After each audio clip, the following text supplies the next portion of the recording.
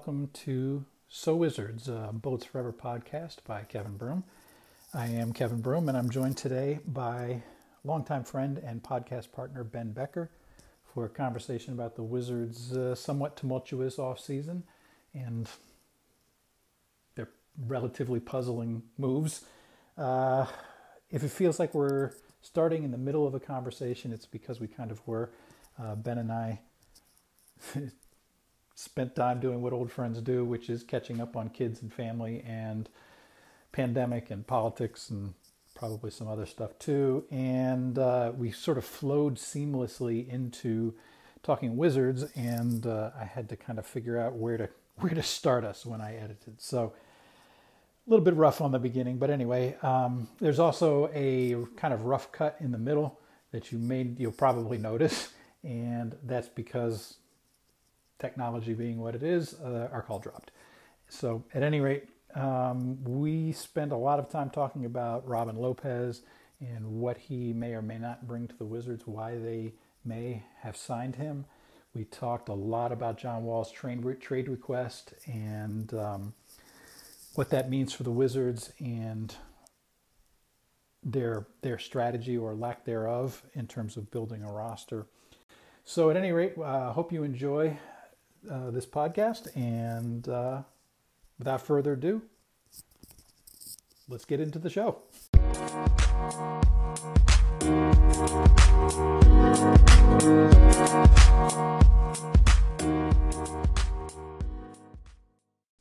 You know, there was a time during all of this when throwing a temper tantrum on Twitter about the Wizards didn't seem possible. And so now, it's very possible, and it's fun, and I think lots of others are able to lose themselves in the distraction, which is ultimately what it's there for. Mm-hmm. So, that's a good thing. Mm-hmm. But boy, is there a lot to just throw your hands up in the air and say, what the hell are they doing about? Yeah. Lopez led the league in defensive box outs per 48 minutes last year. Okay. He was fourth in rim protection. What does that mean? Opposing field goal percentage at the rim? Yeah. Okay. So one was Giannis, two was probably Rui or Mo Wagner, right? Zubac. Okay. Yeah, Rui. Yeah, that's it. Three was Brook Lopez. Four was Robin Lopez. So you've got three of the top four are Milwaukee Bucks. And as you go down the list, there's another Bucks player on there. I did a dive on Robin Lopez trying to understand why they did this. Mm-hmm. And I think it comes down, to three stats. So you'll crack up at number 5. You will never in a million years guess who number 5 was. Think of the most ridiculous player you could think of. Lou Williams. Okay. It's not Lou Williams, but that's the right ballpark. The number 5. JJ Redick. No, Jared Dudley. Oh my God. Yeah. So even and I'm going to write about this, but even the defensive box out stuff is highly questionable because they have a bunch of players that when you look at box out percentage, they have a lot of players with a 100% defensive box out percentage. And so it's am I really to believe that Lou Williams boxed out defensively every single time an opponent's shot went up? Right? Every single time. Really? I mean, Kawhi, I could almost believe it because he's a robot. But Lou Williams, and Kawhi played 1,900 minutes last year, and he didn't miss a single box out. Not once did he just sort of stand there and go, oh, I'm tired. Not even once. So I'm a little skeptical of some of these tracking stats. So, and then the other one is defensive field goal percentage, where he's, among the top in terms of quote unquote changing opponent field goal percentage. The opponent shot 47% against him or it shot like 47.4% generally, and then like 43% when he was defending. So how do you, just out of curiosity, how do you square that with the, like, what does the defense part of PPA say about him? Not good. And actually see, here's the thing is that's actually what the on-off numbers say as well. I mean, because that's another thing that I looked at, because I thought that I would find something there. And, over the last 5 years, this is not looking like at adjusted stuff, but last 5 seasons combined, we're talking about his team defensive rating was 0.5 point per 100 possessions better when he was on the floor. So in other words, his defensive impact has been very negligible. And that includes 2 seasons in Chicago where he was, they were 4 points better in 2017-18, and they were almost 3 points better in 2018-19. Last season, the Bucks were 2.5 points worse per 100 possessions defensively when he was on the floor. Probably because he didn't get to play much with Giannis. Yeah, that's what I was going to say. So is that potentially promise? Like, is there some stuff maybe hidden in those numbers to say that, like? No. So I don't think so. And here's why. Okay, looking at, again, this is over the last 5 years, he has a modest positive effect on defensive rebounding percentage. It looks like his teams have averaged plus 1.5% defensive rebounding. Their steal percentage has fallen by 1.1%. Blocks go up by 0.4%. Defensive effective field goal percentage goes down by 0.003. So nothing.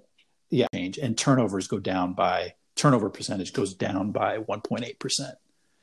So his defensive box plus minus over those 5 seasons is negative 0.8. I haven't pulled up, PIPM yet, but I've looked at it previously. Well, the tweet I know says, that it's negative. Yeah, but like Jacob Goldstein's tweet, bottom 10 in bubble players by PIPM so far this season, and he was,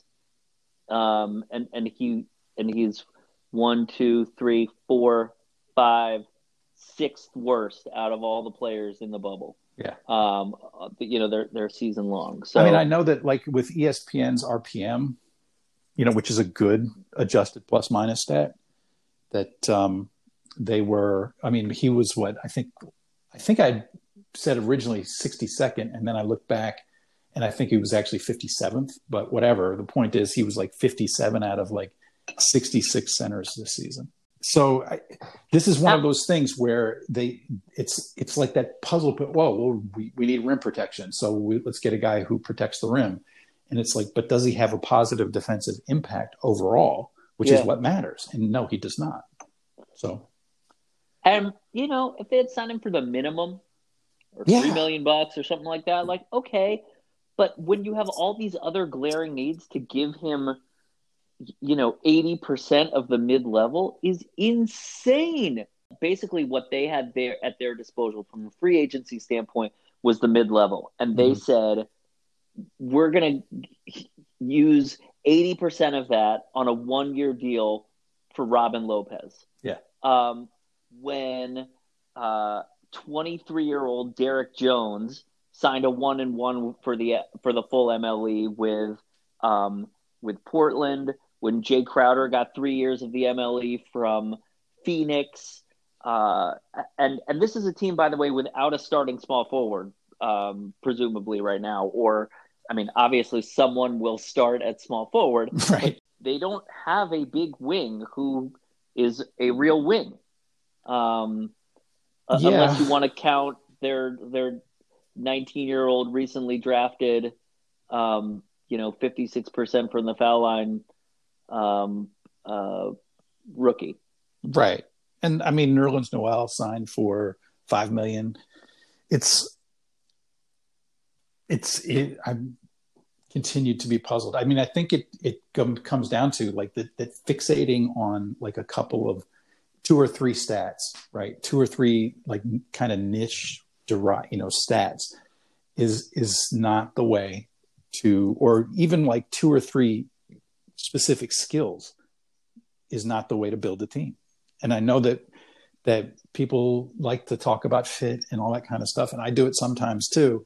But I think putting together a team, because you have to take, we've talked about this a billion times, you have to take the whole player. You can't just say, okay, well, we're going to add Robin Lopez's rim protection and his boxing out, because then you also have to take the fact that he's a huge drag on the offense, that he doesn't move very well, that, you have to take all of that.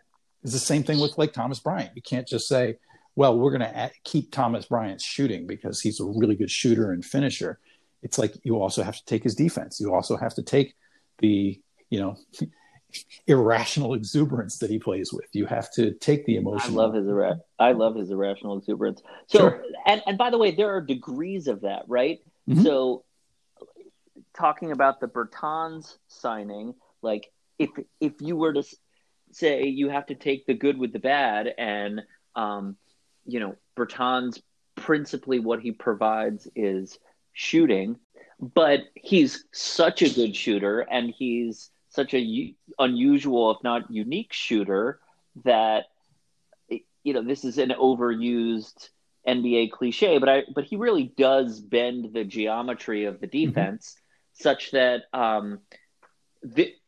he may have deficiencies in other areas of his game, but his strength is so mm-hmm. strong. Right, high school English teacher would love that. That it's worth it. Yeah. And in a vacuum, I don't really have a problem with his deal. Obviously, it would be nice to have gotten him for less. As you say, it changes the geometry of the game, and that was very measurable. He showed up as a big positive for the Wizards. The Wizards were a lot better on offense when he was on the floor. When he and Beal were on the floor, they were an elite offense. When Beal, and Bryant were on the floor together, they were an elite offense. I mean, we're talking about offensive rating in the 120s versus a league average of about 110. So that shows up. And then, the defense was a little worse when Bertans was out there, but not to the point of, not even close to how much he helped the offense improve, because teams freak out with shooting. And his shooting is especially unique because the range is so limitless. Right. He can pull up from 38 feet and knock it down, and that's a good shot for him. So, well, and that's why. So you look at a guy like Korver, who has had who's at the end of his rope, but he's, how old's Kyle Korver? 36. I think he's 36, 37, something like that. Who's had a very long career of being effective as a super accurate distance shooter. Mm-hmm. Redick is still going strong, and Redick's 6'4" and Korver's 6'6". Mm-hmm. The fact that he's in their class from an accuracy standpoint, he's probably got more range than both of them, mm-hmm. and he's so big. There's probably a connection between the two, frankly, because he can see the rim.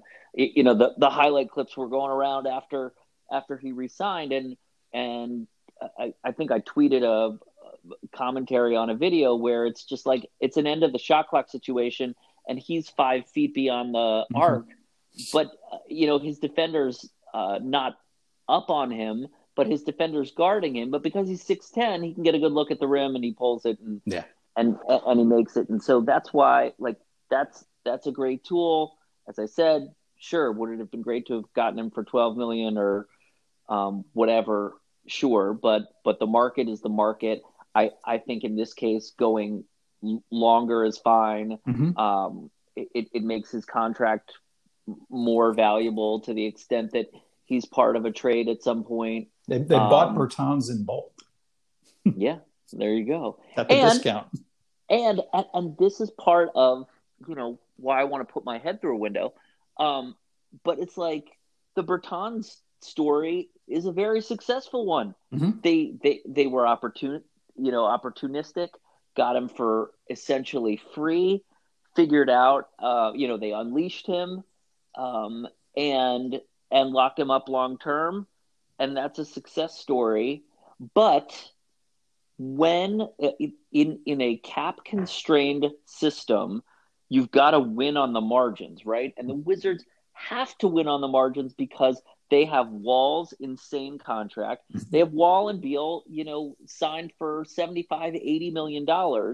And so they have to get everything else right, which means they have to nail the draft and they have to nail free agency. And then, you sign Ish Smith for $6 million a year, which he's not worth.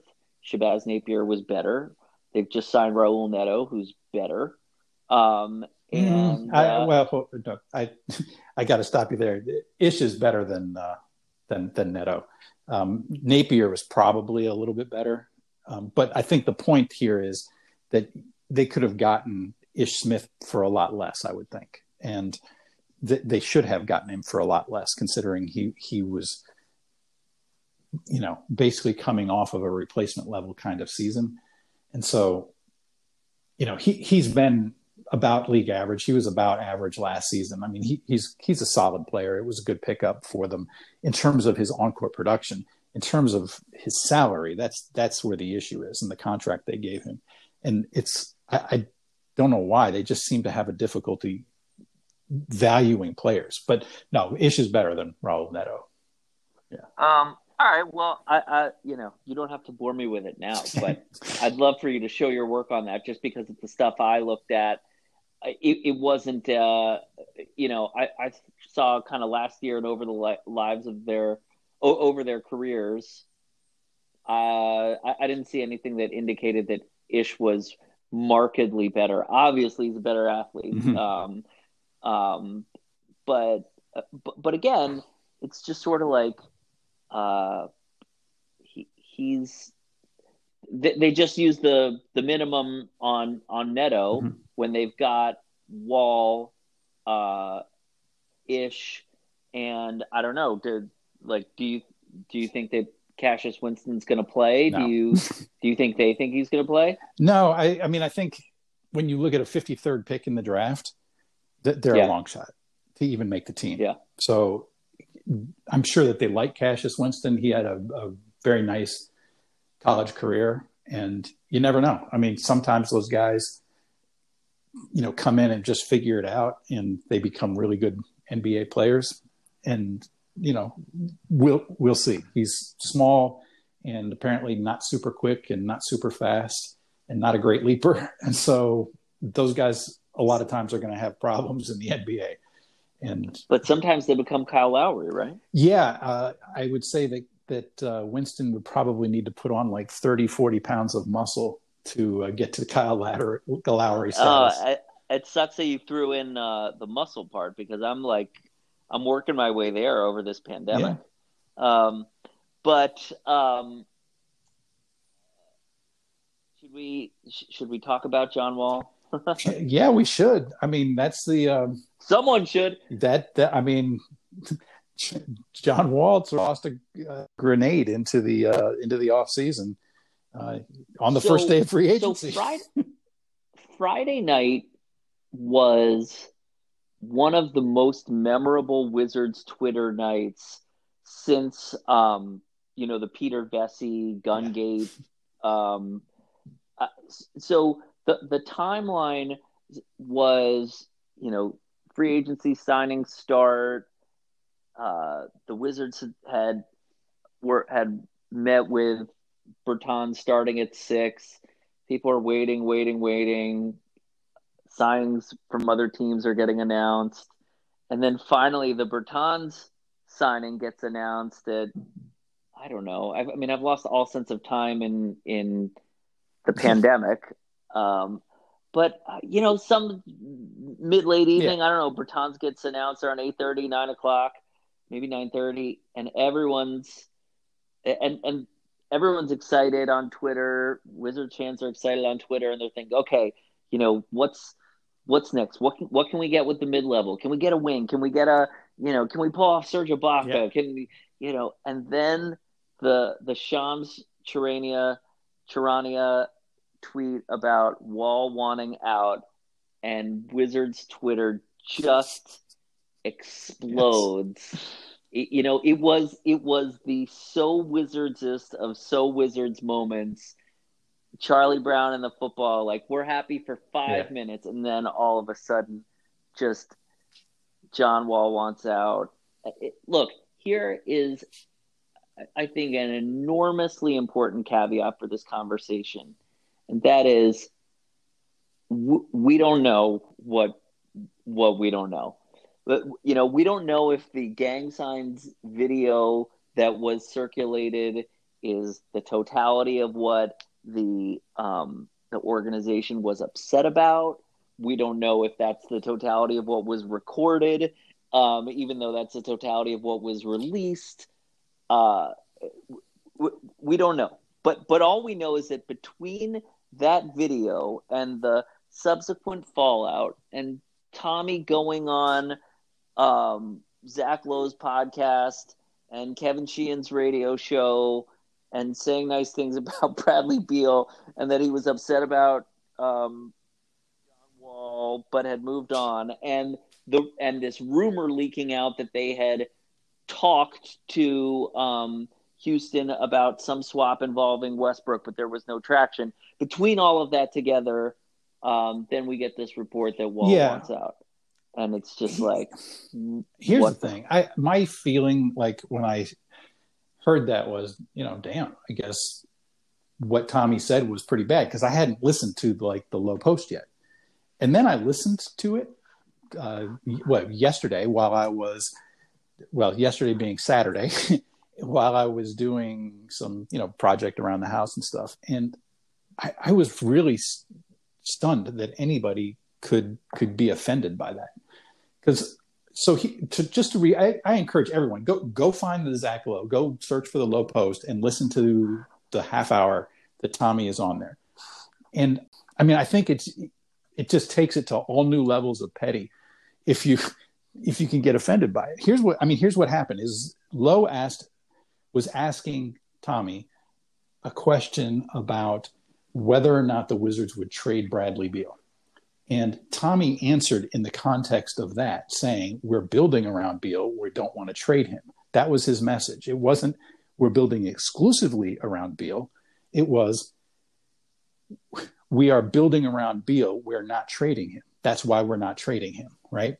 And then as part of that answer, he actually pivoted to talking about John Wall and how excited they were about him coming back and being on the floor with Beal again, and the Wizards potentially having one of the best backcourts in the league. That's what he talked about throughout. Then when you get to the part about the video, for example, Tommy did again say, yeah, they were disappointed by that. But what was fascinating is that he, in a very kind of Tommy kind of way, is that he said they were disappointed because it doesn't reflect the character that John Wall has. It doesn't reflect the person that John Wall has. And then he went on and started talking about how John gives back to the community with specifics, how John's a good father. And I mean, it was like this long talk about what a great person John Wall is. And again, it's like, and Tommy was, disappointed to see Wall making gang signs and that kind of stuff. Yeah, that's disappointing because it's not reflective of the kind of character that they think John Wall has. And so, like I say, I think you have to work really hard to get offended by what Tommy actually said within the context of that entire 30 minutes. If you, for example, had somebody who has an agenda who brings you selectively a couple of quotes, yeah, sure. But I think, again, if John Wall, for whatever reason, was listening to this, I would encourage him to actually go and listen for himself to what Tommy said. Oh yeah, John Wall, huge Kevin Broom, Ben Becker podcast listener. I'm sure it's like, I'm sure he's subscribed to whatever our and podcast.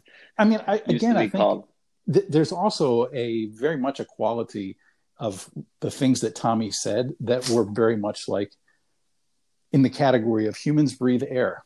no, really, we do. We breathe air, we breathe it in and out, and that's how we live, by breathing air. You know, it's like these are all really obvious things. Of course, they're building around Beal. He's one of their, you know, he's their best player. He's been carrying the team for the last couple of seasons. You know, I mean, it's like, of course they are, right? And of course there are questions about Wall. He's coming back from 3 seasons of dealing with serious injuries, you know, and he's 30. And of course there are questions about him. But there was nothing that he said there that was particularly incendiary. Now, with the trade talks story, again, it's like one of those things where you have to work really hard to get offended by, you know, Houston called up and said, hey, we would love to trade you Russell Westbrook for John Wall. Can you also give us 3 first-round picks? And Tommy's, well, what would you say about no first-round picks and just even up? And you're like, nah, we wouldn't do that. I said, well, okay. What would you think about this other trade? And then what do you think is going on around the league? I mean, it's a conversation, right? And nothing came of it. So what's the big deal? Here's the other thing. It's a business, and trades happen all the time. That I was DMing with Twitter nerd Osman Big about. John Wall is 30.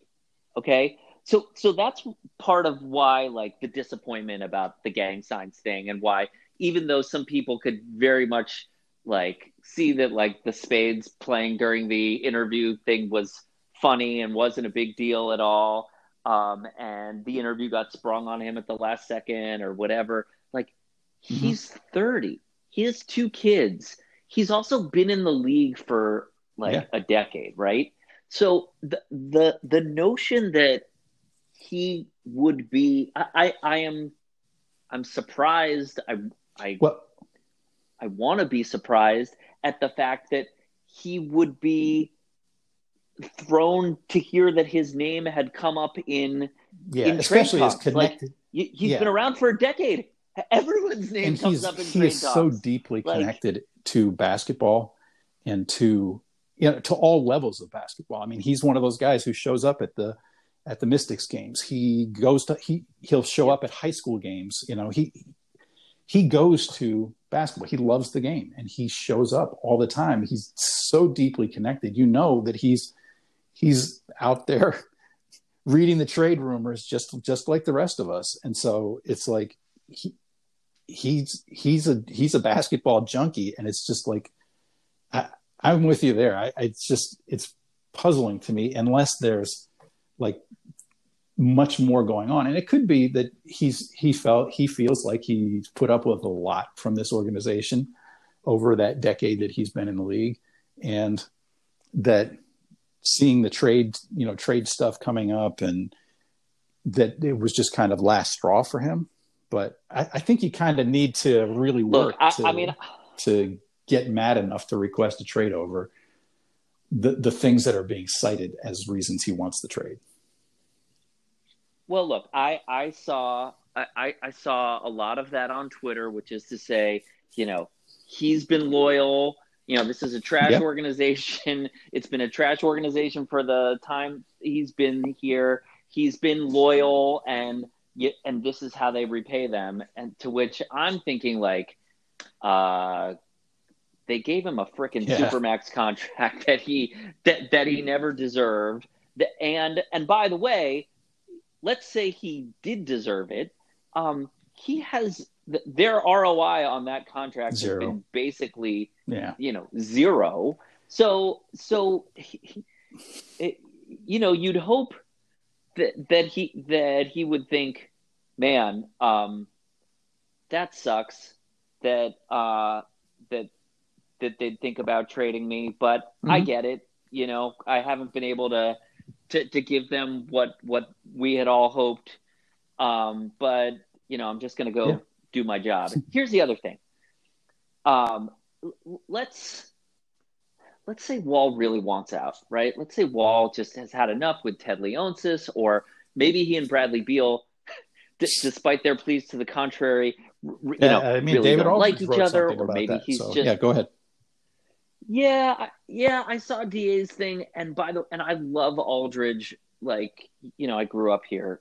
I love Aldridge, and I do have a problem with a journalist writing, even though they cite to the contrary that they don't have a problem with each other, and in fact they're brothers and all this stuff. Don't believe it. They really don't like each other. I have a problem with that unless you are going to cite a Right. source or some evidence. I actually think that's kind of shitty. But that aside, I think that if John wants out, and Lord knows that you hook the Wizards up to a lie detector, and Tommy Shepard, Ken Leonsis, they would love to get off that contract. There is one, solitary. There is one way to get him out of town, and that is for him to get on the floor and show that he good enough that someone can stomach trading for his contract, right? That like everyone's interests are aligned there. But if who is possibly going to trade for John Wall when he hasn't played in 2 years, when he hasn't been healthy for a full season in 3, when when he has 3 years and $133 million left on his contract. And by the way, there aren't that many open point guard jobs right now. Like, maybe Orlando, maybe Houston if they flip him for Westbrook. Maybe the Knicks, although they're showing uncharacteristic restraint. Like, there just aren't that many teams who you look at their roster and don't immediately go, oh no, absolutely, they're not going to take a ball dominant point guard. So if you're going to get Wall to one of those teams, if Wall's going to get himself to one of those teams, he's got to get on the floor and show that he's healthy and good. Yeah, that makes sense. Because otherwise, of course, the Wizards are either one, adding a bunch of assets, or two, they are taking back somebody else's, dented cans, so to speak. So, for example, like you could imagine him getting traded to Detroit for, say, Blake Griffin. Griffin, he's got a year less on his contract. He's older and he's been injured as well. And so you kind of see that. Plus the Pistons have added every free agent center and power forward in existence. Did the Knicks front office from last year just go to Detroit? But yeah, that, by the way, is Troy Weaver that fans have been pining over for a decade plus because he's from the area and he worked in Oklahoma City. This is one of those things about, like, it always makes me chuckle when people pine for specific executives that they've never, met, probably couldn't pick out of a lineup, and have never actually see them be in charge. What so advice sort of like, do they give? Yeah, I think it's great that Troy Weaver's from here, but so, and by the way, the thing and you look at the Blake Griffin thing and you say, okay, could that make sense? Well, if you're Detroit, they just drafted what they probably think is their point guard of the future with the 7th overall pick in Killian Hayes. Do you really want to then bring in a guy who a former All-Star who's trying to get back to that level, who sees himself as one of the best players in the league, et cetera? Is that really the best? And do you really want to go out and trade for a guy who, with this trade request, is sort of highlighting how thin-skinned and petty he can be? It's like, I mean, if I'm a general manager, do I really want to bring in a guy who gets offended because a coach talks up? I mean, not a coach, the general manager praises one of his teammates, his best teammate, and a guy who's been out there killing it. A guy that, is that what I want? Do I want a guy who gets offended when he's injured and a teammate says that was a team win? And, it gets offended when a teammate says, hey, we have an everybody eats offense. Is that really what you want to bring into your team at that price and over the next 3 years? Yeah. Well, there's in the new age of the NBA, there's trade requests, and then there's trade me to a contender or to this specific team requests. And it's just like, John Wall may not know this, and he may not have anyone in his, Rich Paul may not have told him, but like John Wall is not in a position to choose his destination. Yeah. And no one who is likely on his preferred destination list would have the interest or ability to trade for John Wall. Yeah. So you look at the Detroit scenario, and by the way, like, it's no small thing that Blake Griffin has his contract runs a year shorter. Trying to project what kind of player John Wall might be like for that last year when he's making, $47 million or whatever the number is. Mm-hmm. It's not pretty. Yeah. So, this is one of those things where I think Wall and the Wizards, in all likelihood, are stuck with each other, because I don't think, for all of the things that are frustrating about, for all the frustrations I might have with Ted Leonsis and Tommy Shepard and the way the organization runs, I don't think that they are at all in the business of giving up assets to get off of contracts. Like I do think they understand that they need to continue to collect assets. Mm-hmm. And so I don't see the trade out there unless Houston decides, okay, we'll make it an even flip or give us a second round pick or something like that. Yeah. And that would be upsetting emotionally because I've loved rooting for John Wall, mm-hmm. and I don't particularly enjoy watching Westbrook play. Right. Even though I recognize there are some things about him that are that are remarkable. Mm-hmm.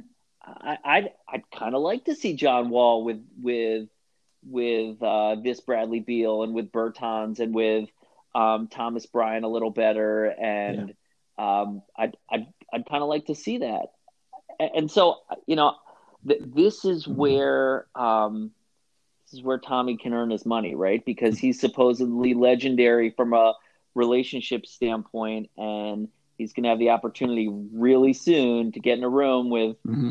John and Ted and maybe Brad and whomever, and he's going to, have to smooth this over in one way or the other, and show that that he's the right man for the job from that perspective. Yeah. See, so I know Tommy a little. I've talked to him, off and on over the years, back when he was a lowly vice president, and I could talk to him. But so here's the thing with Tommy is, one, like, the people skills are there, and two, he is both transparent and honest in the sense that he will share with you what he thinks, and he will he shoot you straight. Yeah, as far as I know, he's never lied to me. I've gone to him with like various rumors and stories that I've heard, and he has confirmed some for me, said that that's true, that kind of thing. And in other cases, he's told me that it's not true. And in no case has anything he said, like, have the results of whatever the rumor was been contrary to what he told me.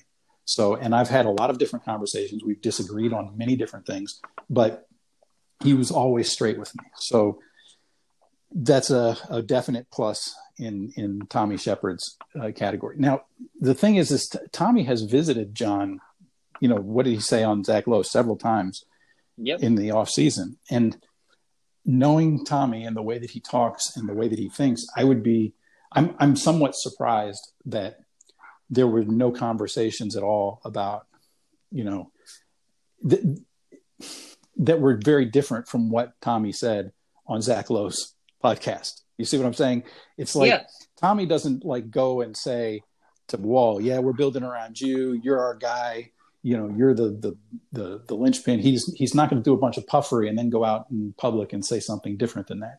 So what he said on Zach Lowe's podcast is probably pretty similar to what he said. Again, this is based on my experience with Tommy. He doesn't like say one thing to one audience and something completely different somewhere else. And he doesn't also really get into the whole idea of sending messages publicly, using the media to talk to players, that kind of thing. When he has an issue, at least from the things that he has said to me, he talks to the player directly, talks to the coach directly, talks to the executive directly. When he had issues with things that I wrote, he spoke to me directly. So,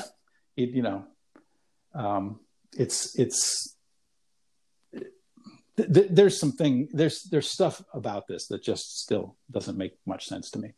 And that's why I say, like, I guarantee you that there's stuff that we don't know. We just don't know what that is. And we don't know if we know 80% of the story or 10% of the story. But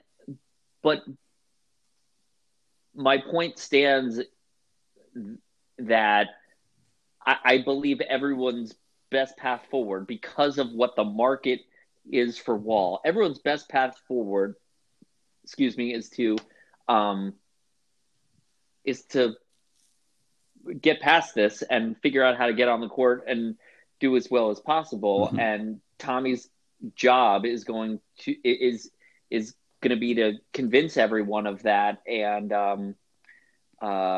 or to pull a rabbit out of his hat and do some.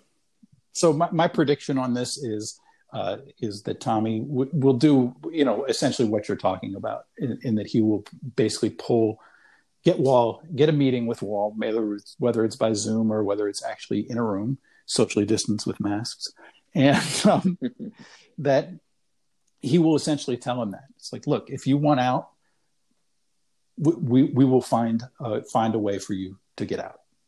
So, but here's what I meant by what I said. You're still important to the franchise. We still think of you as one of our key guys. We are still excited about getting you back on the floor.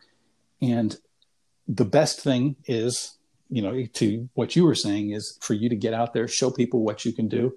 And if we get to, January 15th or, February 1st, and you still want out, and then let's talk, and we will find you a new home. We will find a way to trade you. And, but until then, we expect you to come in and be professional, to lead this team, and to do everything you can to help us win. And I think that's where that's going to be the Wizards' position of it. I straightened up in my chair when you said that. That was like the most dad voice around the kitchen table. Like, one of your kids just brought home a shitty report card, and I was like, okay, Kevin, I promise I'll try my hardest. Tommy having 7 kids has good dad voice. Yeah, I bet. So speaking of getting on the floor and doing their best, mm-hmm. This is just where the podcast that we recorded that never got released because it got eaten by the VCR was about the pick a lane piece that I wrote for Bullets Forever. Yeah, it was an 8-track, by the way. And this is where my frustration is just boiled over, and I don't think I speak for myself in this respect, that on Lowe's podcast, and Tommy was very open about the fact that they understand that they're on the clock with Beal. Yeah. Beal's talked about the fact that, like, hey, I want to be here forever, but I'm also a realist, and if things don't get better, then I'm going to have to start to look at my options. Yeah. They are on the clock with Beal. Mm-hmm. And so, It's like, how does Robin Lopez lengthen that clock for you? Well, and this is what my tweet said to that effect, is that they basically took the team that was 25-47 last year, Mm-hmm. and they have added a 19-year-old who, we all can agree is not Zion Williamson. Yeah. And if you look at the history of what 19-year-old rookies contribute, I think we can all say that we can agree that even if he has a great potential career trajectory, they shouldn't expect much from him this year. And so they added a 19-year-old.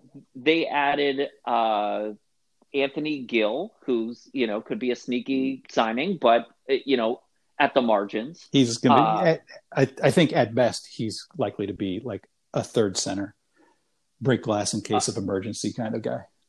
I mean, I would hope not a center because he's 6'8", but well, that's I think he's another a 4-5, but the point still right. is he's a stretch, whatever he is, stretch front court. He's a stretch whatever. So they added a 19-year-old, a stretch whatever, replaced Napier with Neto, and are bringing back now a disgruntled John Wall, and it's sort of like, how is this team conceivably any better than mediocre? It's like everything, even if everything breaks right, which it's the Wizards, so it won't. But even if everything breaks right, there's just not there's just not that much talent on this team. Yeah. And so if you're going to be unwilling to make the short-term sacrifices in order to add talent to the team, namely trading guys who are years away, then why are they messing around with Beal now? Why are they waiting for the inevitable, trade request and all of the negative media that's going to come with that? I mean, if you think Friday night was bad with the Wall trade request, imagine what the media coverage and the social media is going to be like around this team once Woj tweets that Beal has requested a trade. Yeah. So either and this is it's just so frustrating. It's like, man, Rui Hachimura, I know people think he's going to be great. I'm fairly confident he's not. Now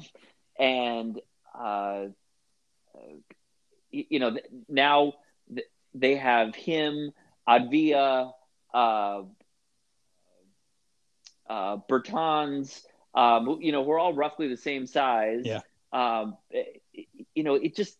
It just doesn't really make sense. So let me see if because I have spent some time, because especially when it comes to the NBA, right? And having followed the Wizards since 1978, that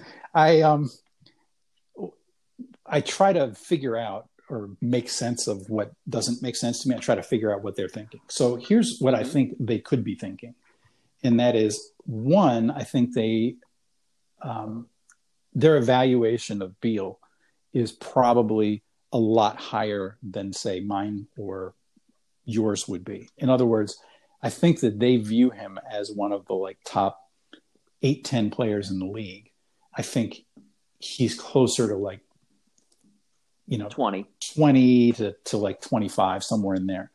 So I think that, and I think they also had an evaluation on Wall that was higher than we would have. In other words, again, I think that they viewed him as a top 8-10 player in the league when he was more 20 to 25.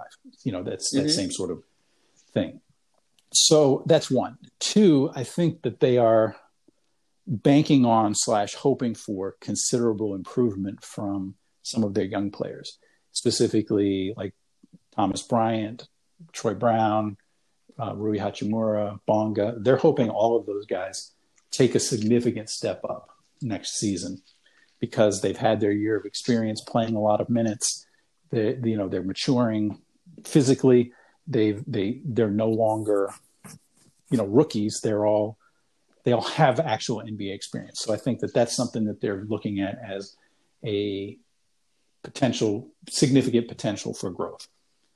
And I think in the front court that they are probably going to, I think that what they're going to be doing is moving away from the idea of having a power forward and a small forward.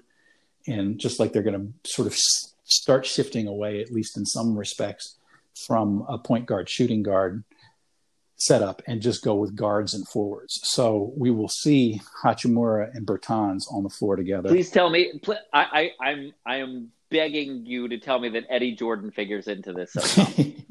Well, that would be great, right? But no, I think there's a limit. I think maybe one or two people got that reference, and I don't care. Yeah. I think probably all four of our listeners likely heard that, got that reference. But I think the point being that they're going to play Hachimura and Bertans together, even though neither of them how good would Thomas Bryant have been as the center in Eddie Jordan's offense? Oh. Because after setting that, like when Haywood used to set that screen for Arenas, he could have stepped out to three. Yeah. God. Yeah, Eddie would have. That would have been fun. Eddie would have loved playing him. I mean, could you imagine though the defense with Thomas Bryant and Antoine Jameson on the floor together? I actually can, because I watched the Wizards last year, Kevin. I really can. Look, they didn't. Well, actually, I was about to say they didn't have anybody as bad defensively, but Hachimura was pretty awful defensively. So.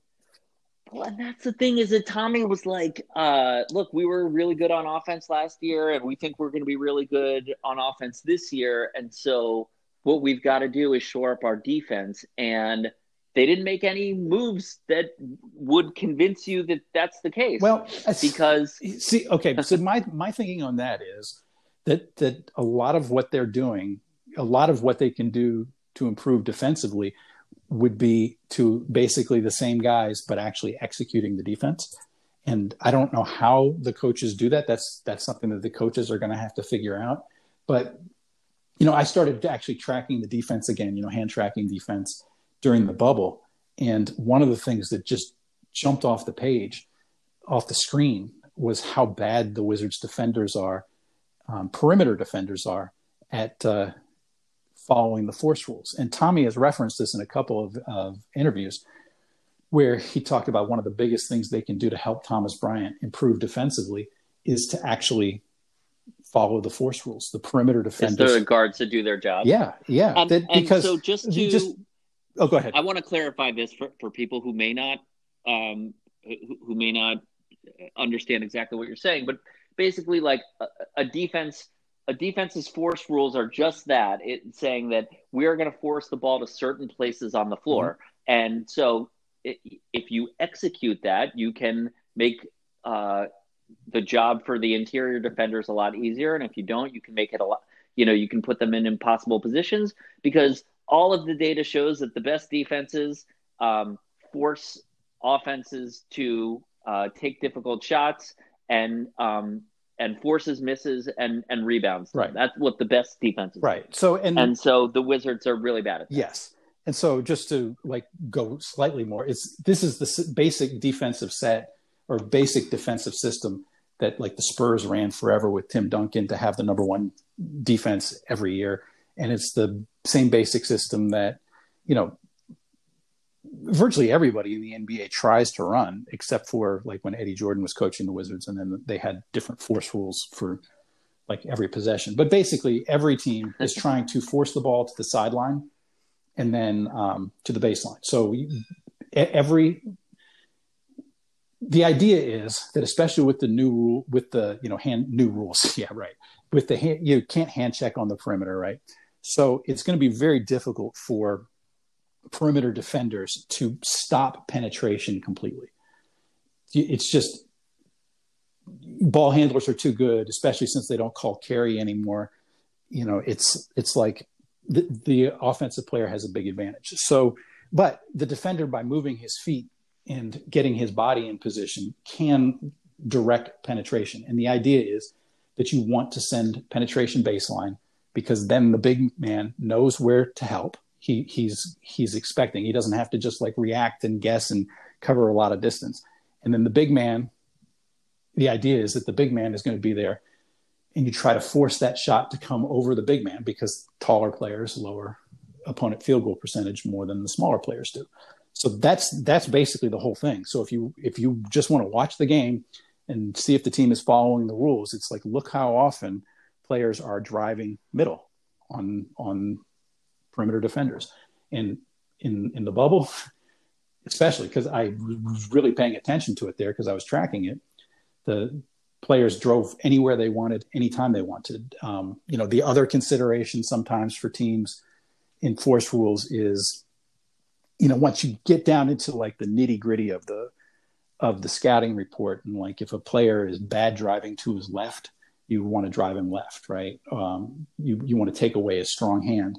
So occasionally you might want to force a guy middle if it's going to his weak hand. But I got to say that again, in the bubble, players were driving middle to their strong hand. They were driving baseline to their strong hand. They were literally doing anything they wanted.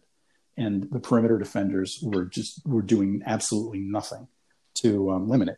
And that makes it just really difficult for any big man to be effective as a help defender. Optimist's view on this is the Wizards didn't play in the bubble with most of their starters, right? John Wall didn't play, John, Brad, Bertan. So it's like, okay, if you want to squint yourself into optimism here, you say, well, Brad's defense was hellacious last year, but Brad's defense was hellacious last year because he had to take on such a huge offensive burden, and so he just stopped trying on defense and conserving energy. So just pause in that just for a second, because even a little more of a ray of hope is that in the defense part of PPA, especially Beal's defense improved significantly after he missed All-Star. So he put forth and some of that probably coincides with Isaiah Thomas not being on the team anymore, right? Yeah. I mean, I got to say that, we've talked about this off air, and I've written about this several times, but Isaiah Thomas was just a wrecking ball to the defense, especially to the young bigs. Thomas Bryant, when, we're talking about like a 14 point per 100 possession difference when Bryant was on the floor without Isaiah Thomas. Well, and now you're pissing me off again, because I'm thinking about free agency and about the fact that like they didn't take a shot at Chris Dunn or Shaquille Harrison or like a very impactful perimeter defender, even though yes, they are cruddy offensive players. That I think it makes more sense to take a shot with someone like that than a Robin Lopez, especially since we know that like you're going to have to limit Wall's minutes. He's going to play, I don't know, 28, 30 minutes a game now, maybe 32, but not what he did. And it's like, we know Chris Dunn's a superior defender. Yeah, he sucks on offense, but the rest of but you have the potential ability to put him on the floor with four other guys who are good at offense. I mean, he's not going to be that much worse on offense than, say, Bongo was. Yeah. So I don't know. Now, I will say this, that I think like with Lopez, just to like loop back all the way to the beginning, one potential benefit from signing Lopez will be if he like rides Thomas Bryant on boxing out defensively. That's not been a strength of Bryant's. So if Bryant can get his box out percentage up to, say, like to Robin Lopez levels, then, that might be worth the money long term. And even if it costs them a few wins. Let's make something crystal clear. I can't believe we haven't talked about this.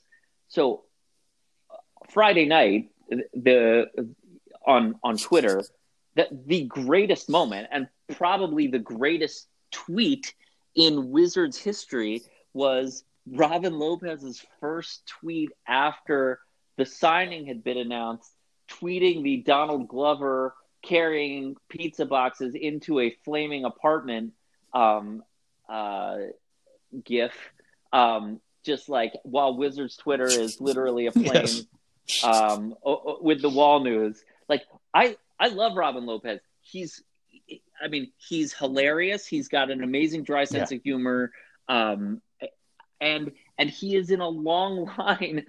He's carrying the torch in a long line of very likable guys, often big guys, whose main crime is taking the outsized financial offer that the Wizards gave to them, right? So I have nothing against Robin Lopez. I really like Robin Lopez, and I think it'll be fun to root for him and to have him on the team. Just not how I would have liked. It seems like they could have gotten him for less and spent that money on an actual upgrade to their roster. Yeah, I mean, when you look at the quality of the guys who got the mid-level for either 1+1 or 2 guaranteed years or 3 years, when you look at the guys like Dunn, who got $5 million, Noel got $5 million, it's pretty obvious that they could have that they could have done something more effective with that money, but they didn't. And that leaves us where we are. The training camp and the season is not that far away, and